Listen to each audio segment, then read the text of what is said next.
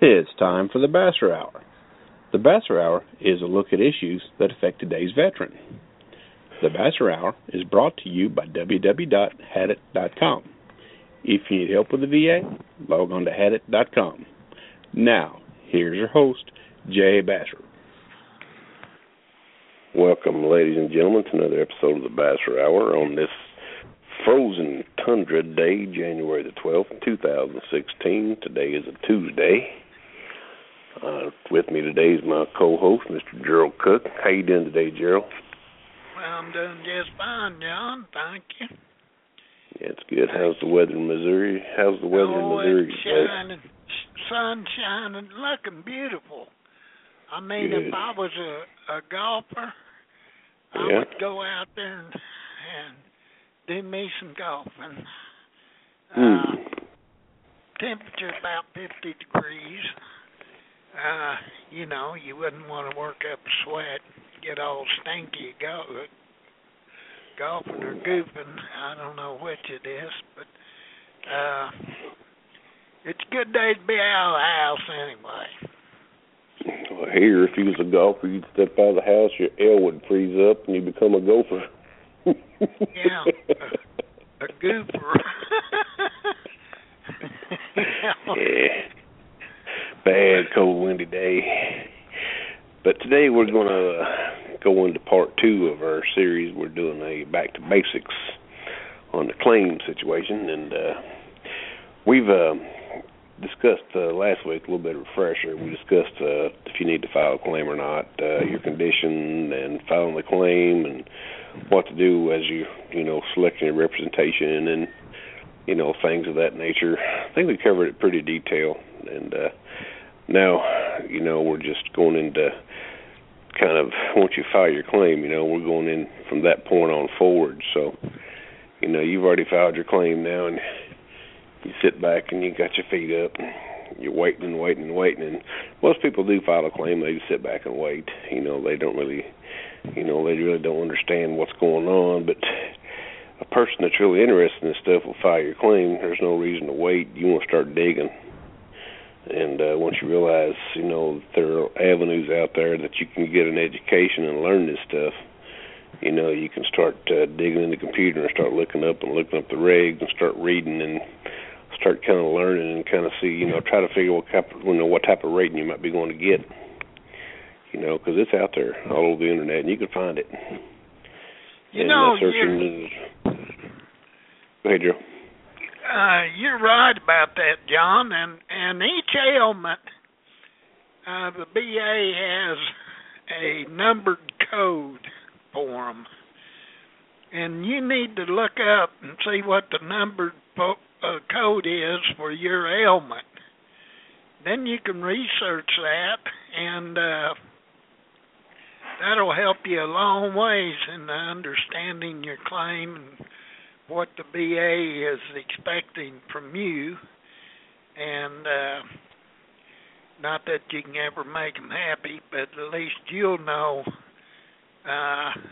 what the VA is thinking because they're looking at numbers. Right. And so you need to know all the numbers associated to your ailment. Let me give you a little quick tip, folks.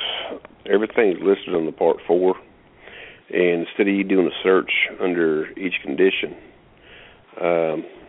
at the bottom, if you scroll all the way down from the Part 4, so the Schedule for Rating Disabilities list, if you scroll all the way down to the bottom, there's an alphabetized list, and it tells you the condition, and right beside it, it's a number. You write that number down. Do you know that, Gerald?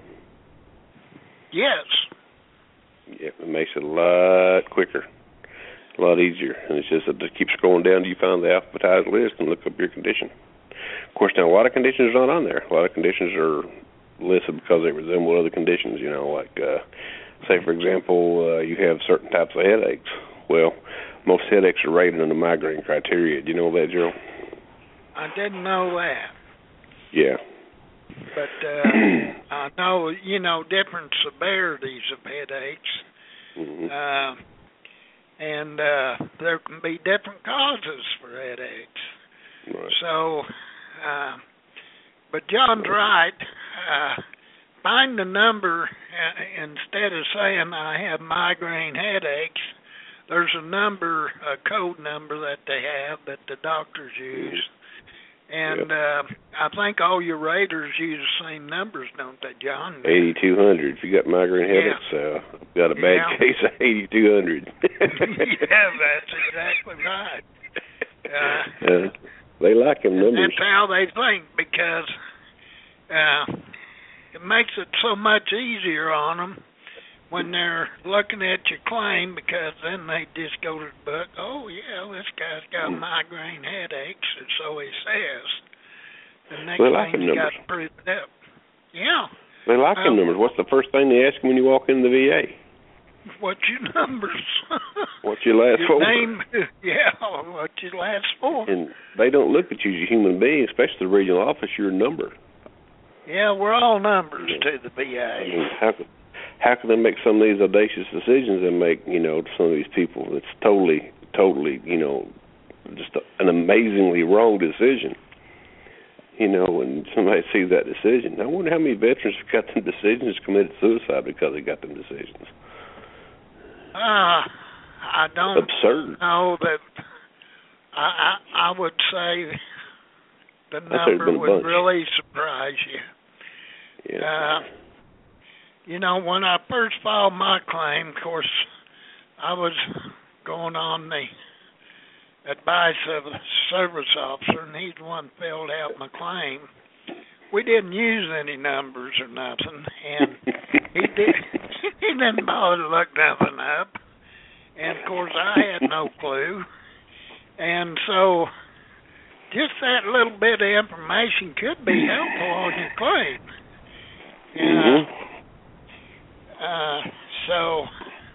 And they got a pretty extensive list of numbers there associated with your ailments, and unless it's a secondary ailment, but I think you have to get the primary taken care of before you can worry about the secondary. So that'll help you a long ways. Should I claim this or not? If it's not in the list, perhaps you should look at a different diagnosis or something. I don't know. Gerald hit it on the head, guys. If you have conditions that are secondary to a condition, those conditions do not exist until you have a primary condition to service-connect those secondaries to. The biggest conditions that you can have that have secondaries, if you got lung disease or heart disease or diabetes, they've got some secondaries that can fall into play with that too. Spinal injuries and things like that, you've got secondary conditions like radiculopathy, nerves and things like that can, be added to secondary. So, it depends on which condition you have. So, and some of these secondary conditions can go up to 100% by themselves. You know that, Gerald? Yeah, true. Yeah, that's true, because you got a lung disease. If you got a lung disease and pulmonary hypertension, that's 100%, regardless of what the other regs say. Yeah. Yeah. Now, you got your claim filed, and you've been in for a year, and you're kind of sitting back at the house, and and most people that's got their claim in, they're getting kind of anxious, and so that 4 o'clock in the afternoon or whatever time the mail runs, they're sitting there on the front porch, and they're posting watch over the mailbox. The mailbox is the most important thing in the world. It was to me. Especially folks with PTSD, man, they're just, they're guarding that mailbox like it's, like it's Fort Knox. Ain't that the truth? Yeah. Mailman pulls up, you see a big envelope going there, and you run out and get it. You open it up, and the first thing you see is the big word denied. Which don't feel bad about the word denied, because that's the VA's favorite word. Isn't it, Gerald? Yeah. Your objective is to get the denied changed to approved. Mm-hmm. And that takes a lot of work, and just because you see a denied don't mean we all seem to go through it. I know very few veterans that ever got it approved on the first go-around. I know there are some. But most likely you're going to get it denied. And they're going to need all this extra stuff that you had never even dreamed of that you need to dig up, give them. Now, prior to 2012, I'll give that date, maybe a little bit earlier. You could take that denial and you could sit at your kitchen table and look at it. You used to take a 214138 form and write out, I disagree with your decision. That's called a Notice of Disagreement. You write it out by hand, and you can say this and that and why you disagree with it. You know, you point out the reasons why you disagree with it, send it to them. They would take that as fodder to start the appeal process. Well, they decided they were getting too many notice disagreements that were written on improper paperhead and napkins and things like that. So they said, let's make it harder for the veterans. So the VA put this note on the Federal Register some years ago that we have to use their form now, Gerald, a Notice of Disagreement form. Do you know that? Yes, I know that. And I put that in the chat room on the notes. You know, remember that form number? Oh, is that the first one? DBA 21-0958 ARE? That's what it is. Mm-hmm. So be sure to use that number, folks. Type it up in your search engine. You ought to be able to pull it up, and I think you can fill them out online, can't you, John? Yeah, they're fillable. Matter of fact, there's a link to this. It should be in the show if you can open it up. We'll try to put it with it so you can open it up. I'm sure it's on Had It somewhere. You can pull it off, or you can just do a search. You can print the fillable one off. Go ahead and print it, fill it out online, and print it off because I don't think it saves it. And you can save it as a PDF document, you know. Now, Notice of Disagreement form. You have to show them what you disagree with on the decision. You know, you can say, I disagree because of so-and-so. You know, be very, very straight and forward. You know, if you disagree with the rating itself, they denied you. You know, you can disagree with why they denied you. If it's something like most of the stuff's kind of astonishing, you know, usually the old denial is, well, your condition did not occur in service, even though you got records showing it happened in service. You still got to get a doctor to say that your condition now is basically associated to what you had in service. That's what they're looking for. It's called the nexus, right, Gerald? That's correct. And you can go to an outside doctor to get your nexus. With the exception of a PTSD claim now, I believe. Right. Unless he's your treating physician or a psychiatrist outside of the VA, they will accept them, evidently. But to just go to a regular doctor, like a foot doctor, he's not going to be able to write you or fill out your DBQ forms for PTSD. Yep. Yep. That's true. Now, the VA used to have a certain CMP examiner list on the site for CMP examiners to look at in order to go down and give you an exam for your condition. Veterans got smart and were printing them off and take them to outside doctors to have the outside doctors fill them out. Trying to get some of the VA language into the report so it'll be easier for the raters to go ahead and make a determination and a decision.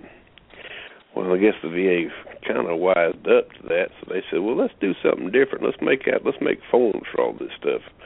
So they did. They brought on this big old thick stack of paperwork called the Disability Benefit Questionnaire, the DBQ form. The DBQ form is a very long form covering certain conditions. And you don't have to fill the whole thing out. There are certain things that pertain to you. A lot of these doctors see this big old long form, and they look at it and they scratch their head. I ain't got time to fill this out. You know, and you look through that form and you write everything down about you, you know, you got this condition, that condition. Then you look on the form and say, wait a minute. There's nowhere on this form, nowhere, that ask an opinion as to you think this is service-related or not. You know that, Gerald? Yeah, and then that forces you to ask the doctor to write a attachment to the form. And, you know, it just makes it double hard on the poor veteran. So, that's kind of like going fishing without a hook. Well, actually it is. You know, try to lasso that fish, see how many you catch. Yeah. But again, I posted a link to those forums too, and those situations like that. But say you got your denial and you fill out your Notice of Disagreement form, and you send it in, you know, and you realize, okay, now I've got my representation here, one of the organizations that they assigned to me that I chose, you know, and they've got an office, it's a regional office, you know.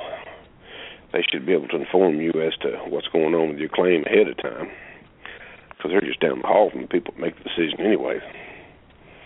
So now it's time for you to make a major decision, because a lot of these things are going to, how you react to the next step is going to affect how your claim is going to be done, because they're going to send you a statement of case.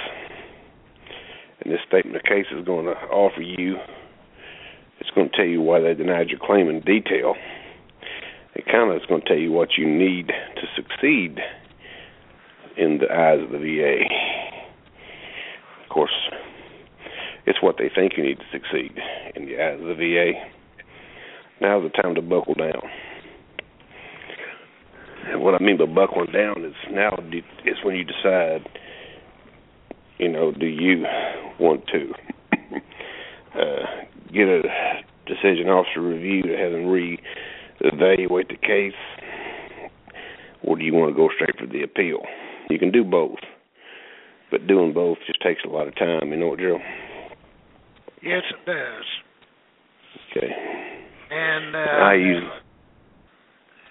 it's something you have to get used to. All this takes time, and a lot of time. Actually, I feel as it's really put the burden of everything on the veteran, the stress and all of it, because a lot of veterans just don't have the time or feel they don't have the time. And for whatever reason, no matter what they do, they feel as though they're stuck in a quagmire, and at times I'd have to agree with them. It should not take 3 or 4 years to do a claim, let alone 10 or 15. Yep. What I would do in the situation, first, I would sit back, take a couple of days, and I'd write me a pro list and a con list out of what to do. And it depends on how the decision's written, because if you look at the decision, you know, if it's an astonishingly stupid denial that's based on nothing but bull, then I wouldn't go to a DRO. I would contact a representative. I would probably get rid of the representation that I have, because the bullshit that went past them, they should have stopped it there and fixed it. I'd get another representative, probably either an attorney or a good claims agent, and I'd go straight to the BVA. I'd also, in the process, get me a good crackpot IMO, and I would use a very, very recognized person for that IMO, and that's how I would do it. It might cost some money to do it, but, you know, it would be an investment instead of having to wait more time on, you know, passing the football back and forth to the RO than doing that and then going that route. Because, you know, the BVA is going to remand it back and make them fix it anyways. Or they can overturn it. But in order to do that, they'll send you the SSOC, and you just fill out the Form 9 and send it in, and they'll ask you what you want. You know, there's certain different levels of BVA hearings. It's all the same type of hearing, but you can have a traveling board hearing, or you can go to D.C., or you can have a video conference. The fastest hearing is if you're able to go to D.C. You can also do a video conference, but if you've got a representative in D.C., they can go be with the judge while you're sitting in the regional office in a video conference. So that's an avenue that you can do. And a traveling board is they just got a group that travels from regional office to regional office, and they do stuff. So, but it's up to you what needs to be done. But it's all done by design, anyways. Eventually, you're going to win your claim. It's just depends on how you react to how long it takes it to get decided.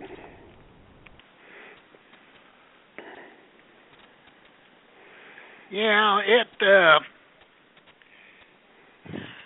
it's always making the right decisions at the right time, and most of the time veterans just don't know unless you know someone that can kind of help guide you along, or you have an attorney or a really good BSO or a claims certified agent, someone that's certified to work on claims, that really knows the ropes.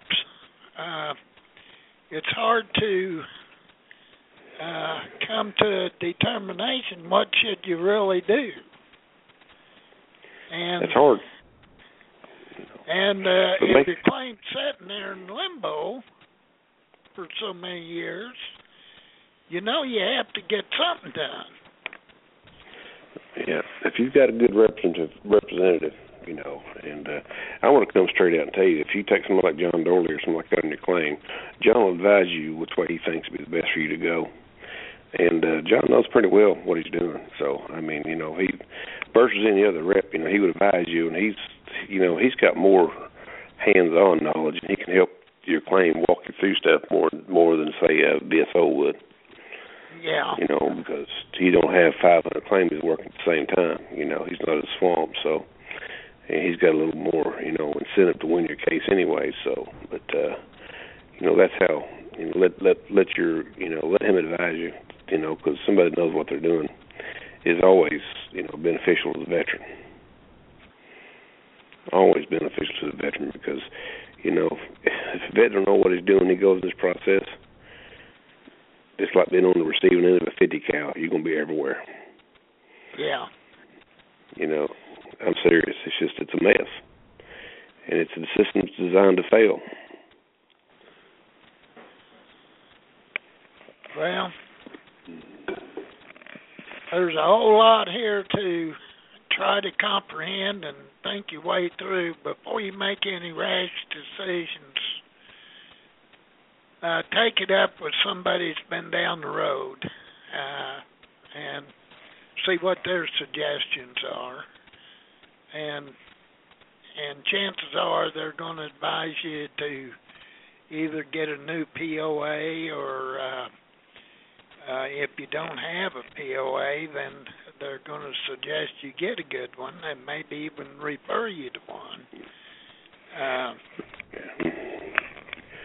Remember those POAs, folks. In POAs, you're signing, you get in the right to make decisions on your claims, so be careful who you choose to make that decision. Absolutely, be careful. Yeah. That's what it is, power of attorney. And so always remember one thing, you can revoke a POA. Yep. In doing so, you have to send the POA a letter, usually a registered letter, showing that you've revoked their POA. And sometimes that don't work you have either. to send the VA a registered letter that you've revoked so-and-so's POA. Yeah. Now, okay. Now, you say you got your representation. You got some good agent out there, and say you got your stuff settled and all your stuff. You got your IMO and all your stuff going in. They send you back and forth for a couple more CMP exams, to the nurse practitioners or whoever they use, and You know, you make sure you get copies of all that stuff, and you're looking at them. You go see the BVA judge. All right, you sit there, and your rep goes, and he makes a decision. He can make several decisions. He can remand it back to the regional office. And regional office, he can remand it with, instructions to see, to go with his opinion, He can overturn their decision and make them rate it. He can overturn it right there at the BVA and have them rate it there. He can remand it to the AMC, or he can deny it. He can concur with the regional office. If he does that, you can go to the Court of Veterans Appeals, CAVC. That next step requires an attorney, and it requires a little more due diligence. But once your claim gets to the BVA level, they kind of put it together a little better, and it's really better organized. A lot more legal precedent sets at the BVA and the courts than it does at the regional office, and you got a lot more attorneys looking at it. So the judge actually has a better grasp on the Title 38 CFR, and he understands more to play how Part 4 comes into play. The interpretation factor at the regional office is enormous.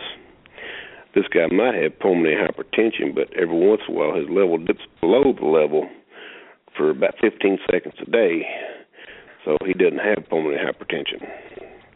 Or perhaps this guy might have had a car wreck and broke his neck in so-and-so year, but we're not really sure because we can't find the police report or, things like that. So they kind of split hairs. So you see the difference, Drew? Yeah, I do. Yeah. And the VA's not too good about finding things. Well, not really. I think that's a willingness to find. I believe that is. Yeah. That seems to be one of their ailments there at the VA. They just don't have the willingness to find something. That's kind of like them sending letters out to people saying their records burned up in the St. Louis fire when you went to service in 1980. Yeah, they done that to me too. I don't know how many people I've talked to that they've done that to. It's a shame. Yeah. Your records burned up in the fire. Yeah. We're looking for your records. However, we think they burned up in the fire in 1974. Well, I'll tell you what. Yeah. 1974, I was 10 years old. Okay, well, I must have been a young serving dude back in. Yeah. No, but some of this astonishing stuff. And you look at some of the CMP exam stuff, too, they send you to. These guys write out the request for the CMPs, and they put these questions on there you wouldn't believe. They try to get this idea in their head, and they try to lead the examiner to their idea to deny your claim. It's supposed to be non-adversarial. It's supposed to be non-adversarial. Well, it's anything but, I'll tell you that. It's,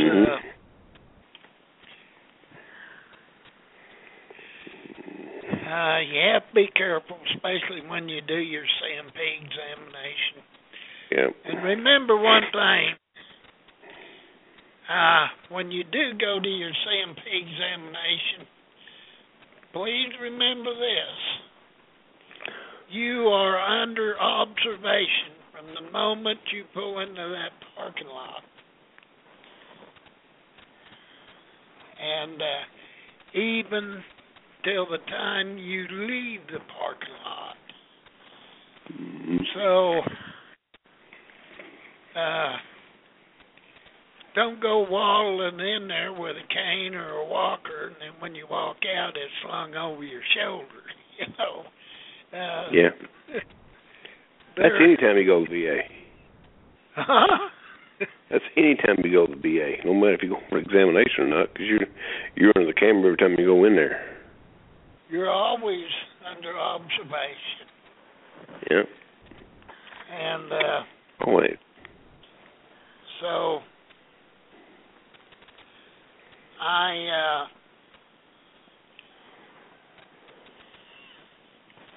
want you to be careful when you do that. Yeah. Go in there moping around like you're half dead and then skip out the door, you know. No. Best thing to do is go get your stuff done and get out. If you're sick, don't try to make things look worse than they are, or chances are you're in bad shape. Well, you're not going to be walking no VA drill. Well, I'm not. That's right. Yeah, them days are over for me. Yep. So I need to walk in no VA. You just ride around. So yeah, you're under observation every time you go in there. Every time you go through a checkup, you know, everything you tell the nurse gets put in progress reports. Yeah. Yep. Yes, it is. It's true. So. And yeah. That's the way it is. That's the way it is. So it's not a bad thing. Not a good thing either, but not a bad thing. So, but you got your notice of disagreement, and you got your BVA hearing, and you go and, you know, the judge makes a decision. He remands it back to the regional office, and you're still waiting. It's been 2 years since you got your remand, and it was a pretty simple remand, because once the judge issues a remand, you're supposed to get head-of-the-line privileges. You know, there's a directive in there saying you're supposed to be taken to the front of the line, but they really pay attention to that. That and toilet paper really gives them an exciting time in the restroom, you know what I mean? Yeah. Because they really don't care, you know. You know, you can talk to your attorney representative. They can call the attorney rep at the VA, and they'll keep putting you off. Because sometimes they don't like these judges' decisions, and they still don't want to rate them. And so sometimes you have to put a little pressure on them. You can call your congressman, and you know the judge keep that pressure on them. I guess you could file a writ of mandamus. I know a fella done that and busted him the other day. Seemed to have a pretty good handle on it and got him lined out. Yes, he did. I was glad to. Yeah. Yeah, that's something. You do have other options here if you can't get no satisfaction any other way. Mm-hmm. Like I say, go to Hadit. Go to the Hadit website, Hadit.com, and read through there. Find some ailments in your category and see and my lands, I don't think there's a question you could ask that hadn't already been asked or had some answers to. Somebody usually has the answers to about anything you want to ask. So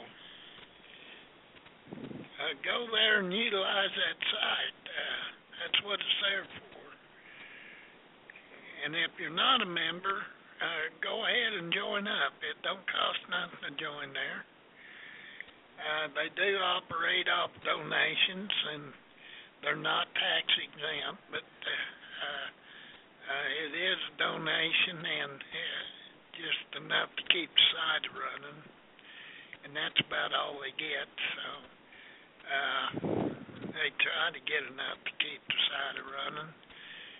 Poor old Teresa, she spent a lot of her own money trying to keep the thing afloat. So she would welcome your donation. She would. It's back up on the side. Yeah. No, yeah, the donate button. Yeah, I think it was down for a while. Yep. Well, process navigation is the biggest issue too. You know, because you really, you know, if you got to have somebody to help you out, hold your hand through the process, because this isn't. No one should have to go through this whole thing alone. You know, and once you navigate it, once you get your decision and things lined out, you know better. But it's a hard process for everybody to go through. Yeah.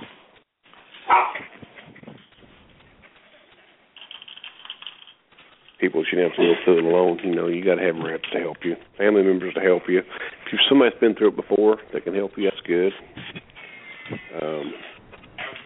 Somebody knows the process, you know, can help you a whole lot. Friends, it's been really good to help. Yeah. Help out in the process. So, but now waiting for your decisions and getting your decisions, you know, that can be a little bit stressful. But you can actually bypass that stress. You can turn that stress into a little bit of empowerment where you can research your stuff. I've seen people actually do research and find out they've got a lot more issues than they thought they had. You know, and that can make a difference from being 50 to 100% on some issues. So, you know, it's there, you know, if it's available. And, you know, your goal is not to be 100% if you're not 100%, you know, rateable. But your goal is to be compensated for what, you know, you've lost because of, you know, you're injured in the military. Because, you know, if you're handicapped in any way, you know, there's certain things you can't do in life. And either that's working or whatever, you know, and it costs you. And that's the reason that the VA's there. And, you know, it's a legitimate thing, and the people deserve that. You pay for that because, you know, what'd you go through to get that? Yeah, that's true. You either shot or you had an accident in service. The military's a dangerous place. I can't emphasize that enough. You know, if you're in combat, that's dangerous itself. You know, somebody's trying to kill you. You know, the best thing you do is try to stay alive. You know, and you got to do what you got to do to stay alive. You know, and Vietnam guys had it rough. You know, because Charlie was in the trees instead of sniper shooting at them. You know, Tet Offensive, it's pretty bad. If you, I tell you another dangerous place, a deck on an aircraft carrier. Yeah. I mean, them jet engines, man, them things are bad. And they blow a man over the side and not even think about it. Or suck them up through there. Yeah, engine. That's a meat grinder from you know where there now. That happens. Yeah. It happens. In World War II, it's lost a lot of people, got a lot of amputations because them blades on them props would chop off arms. Yeah. Yeah, you know, so it's a dangerous place. You know, and even not any counting the jet fuel and exposure to it and every other kind of agent to have. I tell you something else. Ships are dangerous in themselves. Don't have to be an aircraft carrier. That's a dangerous thing. These big tenders and repair ships are dangerous. They're machine shops. They're dangerous too. Oh yeah. They've got some press and stuff. You know, they're very dangerous. Even tied up alongside the pier, a line can snap. You ever seen a line snap on the pier? Yeah. No. I'll bet it's a deadly piece of thing. Well, thing snaps, look out. 100,000 tons of pressure. Yep. Snap. That thing comes at you. You better learn how to skip rope in a hurry. Yeah. I'm serious. You know, 2-inch line, look out. 2.5-inch line. It could. I seen a guy on the ship once. He was helping carrying a O2 bottle up the ladder. I don't know what they were doing. I guess and they were carrying it up the ladder, and the dude up front or something, they dropped something, and it hit right on top of the valve, and this thing just decided it was going to be a missile. Oh, they're dangerous. You ever seen a missile on board? Yes, sir. It went up. Away it went. I thought we'd done missile launch, boy. Yeah, them are under about 2,200 or 2,500 PSI. That thing was launched, buddy, like a missile. Yeah, it did. It did. Just fortunately, the ladder going up was a weather deck. did. It went through there, like, right on through, right on up in the sky. Oh man, I've seen all kinds of stuff happen. Though,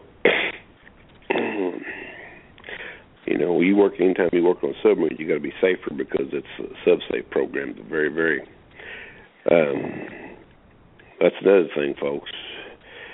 Exposure issues. I want to bring that up too. Tell me you got a claim for an exposure issue. It seems to me like the Department of Veteran Affairs is going to make it harder on you to get service connected. That is proven evidence by the Blue Water Navy. These 4 folks that served in the Project 112 SHAD issue, Operation Trinity and Crossroads, those people that were exposed to radiation after World War II, which most of them are probably dead now anyway, they're the Gerald. Let's say. A lot of them are. Majority of them probably are. I don't know how many's left. Yeah. Not many of them left at all. Folks, our government exposed a lot of our veterans to radiation. To get into a little bit of issue, Crossroads was the one I'm kind of worried about. Trinity was the first nuclear bomb blast that was done on land. That was the first test of the bomb for Fat Boy or Little Man, whatever, the one that dropped on Hiroshima and Nagasaki. The first sea test was done somewhere off Bikini Islands. They took a bunch of World War II ships, a bunch of captured Japanese ships. I don't know if they used a German ship or not, but they sank. See, there's a carrier there too that we had. Sister ships to Lexington. What was that? Saratoga, I believe it was the Saratoga. And they set it off, and it didn't have the effect that they wanted to do. So they had the crews off these ships on a boat several miles away from the site. And after the nuke went off, guess what happened? They let the crews come back on them ships. Told the crews to go back to your ships. That's not kosher. Yeah. Now, Stretch worked on the Saratoga. Different Saratoga.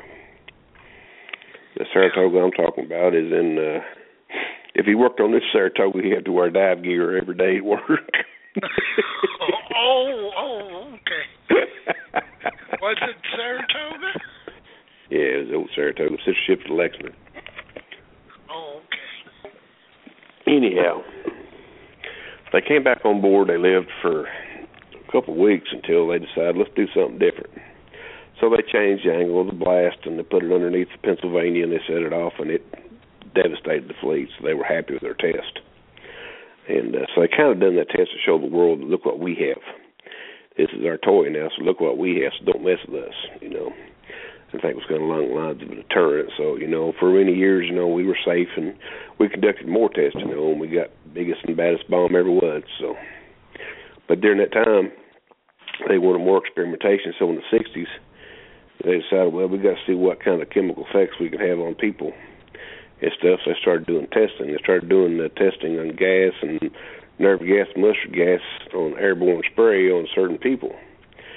They took a bunch of poor folks out of Alaska and put them out in the boonies out there, and this project called Elk Hunt. And they started testing. How many folks was involved in Elk Hunt, Gerald? There was 18 of us, and then there was 7.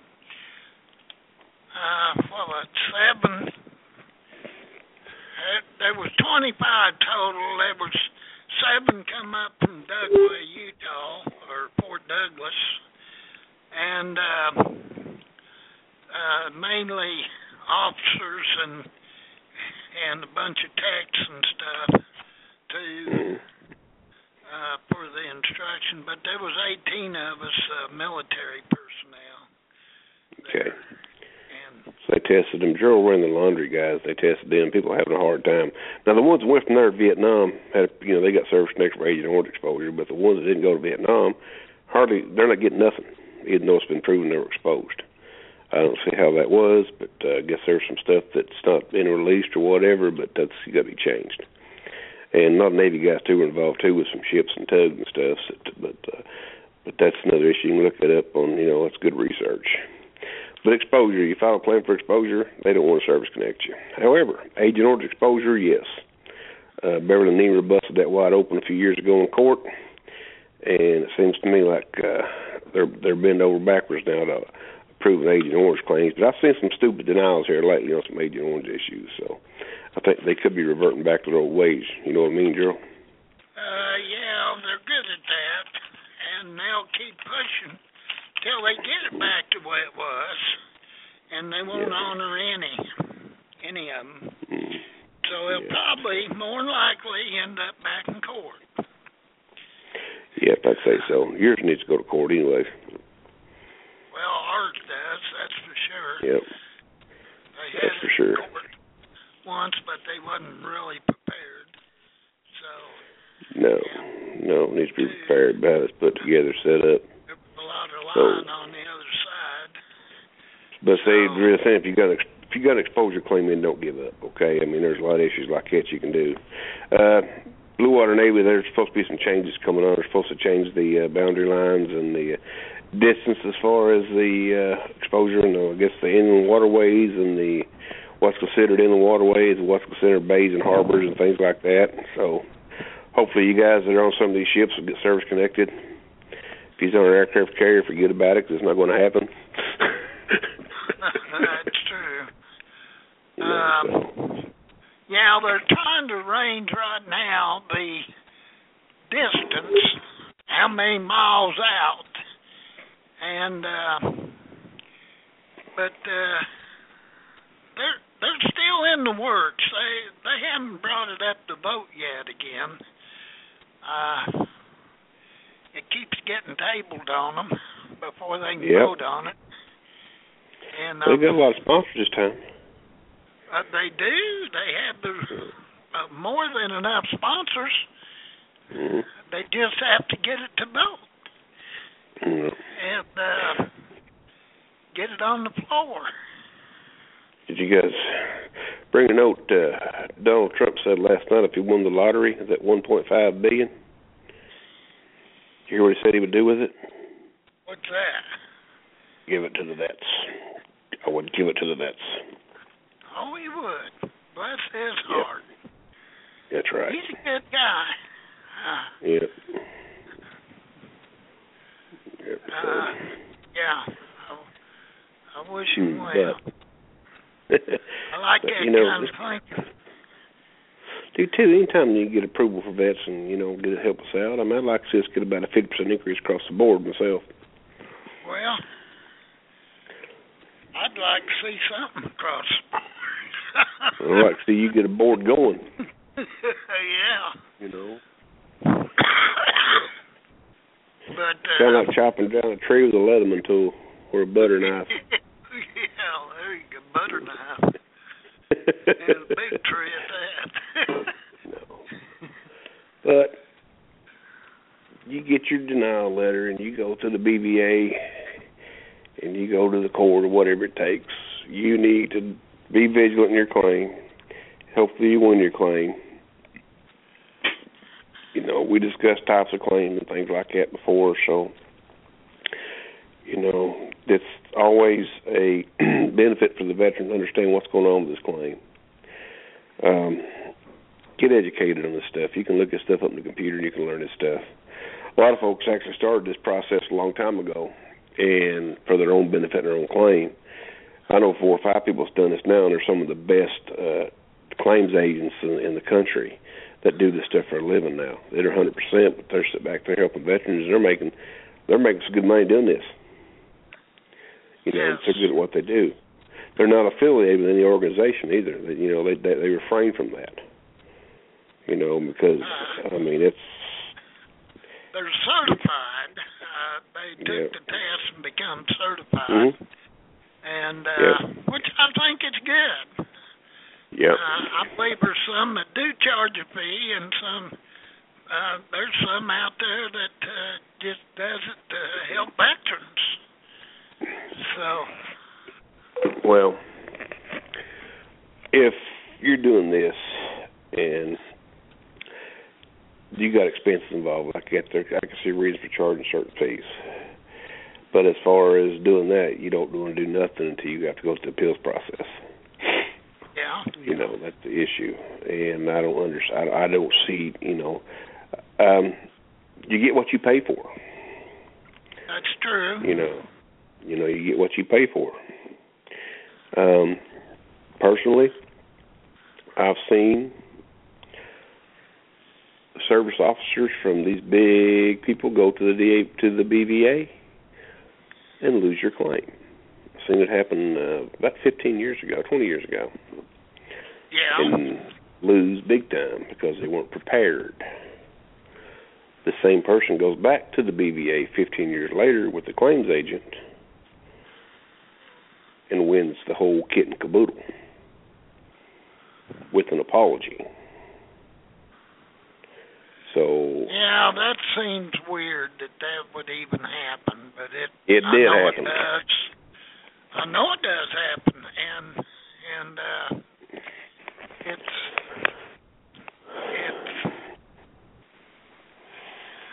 it's not right because the BA should be the same plumb across the country, and it shouldn't matter who you have representing you. Right is right and wrong is wrong. That's right. But that's not the case. No, that's not the case. Not the case at all. That's not the case at all. That's what it is. That's what it is.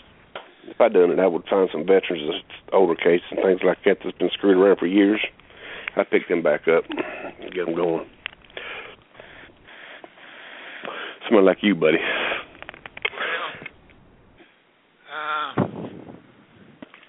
Day's coming, I'll get mine. I don't know, man. I must come get you and take you to Detroit. Well, we'll have to see about that. I'd have to bring the RV and take you to Detroit. You couldn't travel no other way. We'd have to run the generator all the way there. God, yeah, you would. Yeah, but we got satellites. You could do a radio show on the way. Yeah, I could. It'd probably take me a week or two to get there. Nah, get there in about 10 hours. Nah. But, I think we'll end this series on this show. I think we've gone far enough as far as, what to do. I thought we'd do it in 3 or 4 shows, but I think we got pretty much detail and in-depth on this. Yeah. And also, we might highlight a little bit on the appeals process. Yeah, we can do that too. You can always appeal, no matter what they seem to do to you. Appeal and try to dig out new evidence and everything else you can. Usually there's stuff lurking somewhere in the filing system, and just figuring out what it is and what to ask for under the FOIA Act, you usually have to use it. I've used it numerous times, which I must say. Did you see that picture going around in the email that said about the picture that I guess it was was it Zanesville, Wisconsin, or Newnan, Georgia? That one picture that showed that file room with all them big old boxes laying around, such a mess. Oh yeah. I think that was in Georgia, wasn't it? My goodness, I'd be in Wisconsin, but that's pitiful. That's pitiful. My goodness. All them claims, John. What is going on with that mess?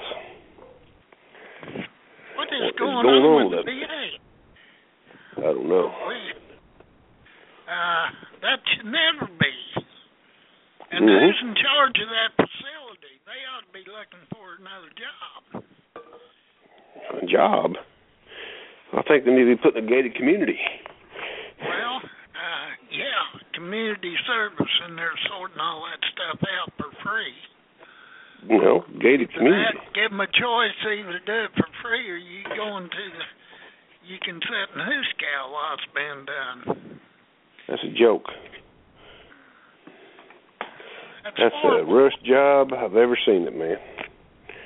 They push them places in and rush them together because they want to digitize everything. Well, they just throw it all in a box. They don't know what's been digitized. I know mine wasn't digitized. Yep. Mine wasn't either, but it is now. I digitize it myself. Well, if you want it digitized, you have to do it yourself. Yep. I've got mine. Because they'll sure mix it all up and digitize what they want, throw the rest away. I've got mine several places now. I've got a couple of these hard drives now, and I got things on them, and got them put in safe places.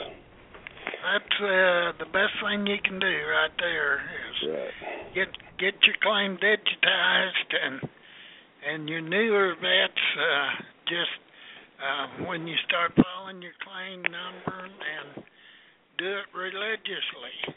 Keep your things on file because these newer vets can take their iPhones. You can take your iPhones and do your paperwork. Yeah. I don't know how they do it, but they do it. They do it.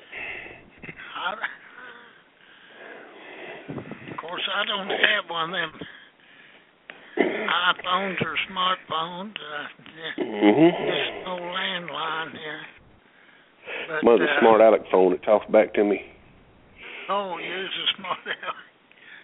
I had a Windows phone.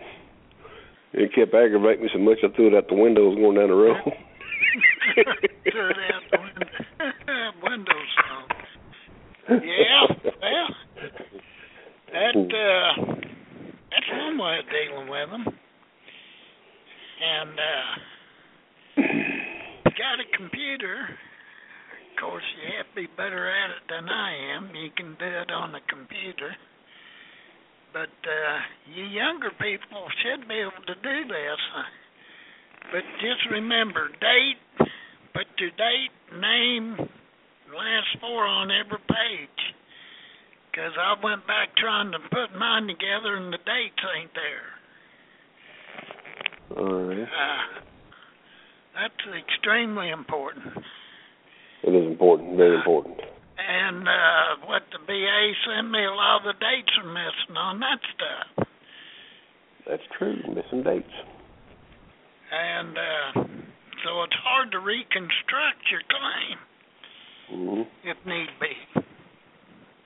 I was doing some experimenting the other night, too, with some stuff on my claim. I took some documents out and put them in the printer.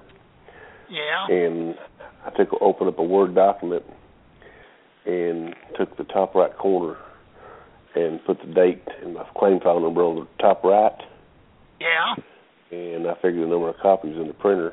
And then I looked up, and then I set it up, turned the paper up, and then hit print, and I put the number of copies in there, and it put the date and the file number on every page. Perfect location. Good deal. So you can do hundreds of that. That's the easy way of doing it. That way you don't have to buy a bunch of stamps or nothing. No. And it's probably not hard to change the date, so the dates are very important. If you got a whole stack of paperwork there and the dates are missing,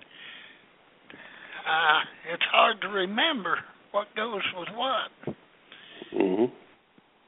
That's true. And if you look at your paperwork and your files and stuff like that, you look at it and you see you got, if you got enough files everywhere in your house where you can put them together and make a couch out of them, you got a problem.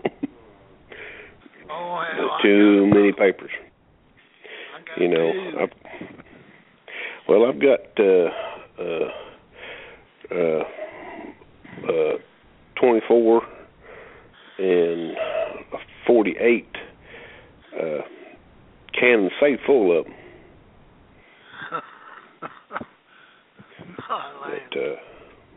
Well, you gather them up quick. It's unreal. Yeah, so. Okay, John, I think we're about out of time on this segment. We are. I do appreciate you coming on today, Gerald. Folks, I appreciate you listening to this. Pleasure. Appreciate y'all listening to the episode of the Basser Hour. We'll be on this week with the regular Had It SCR show.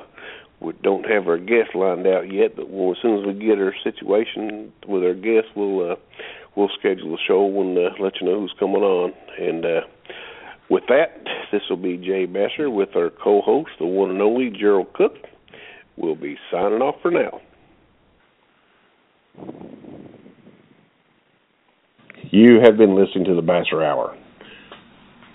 The Basser Hour is brought to you by Hadit.com. If you need help with the VA, log on to Hadit.com.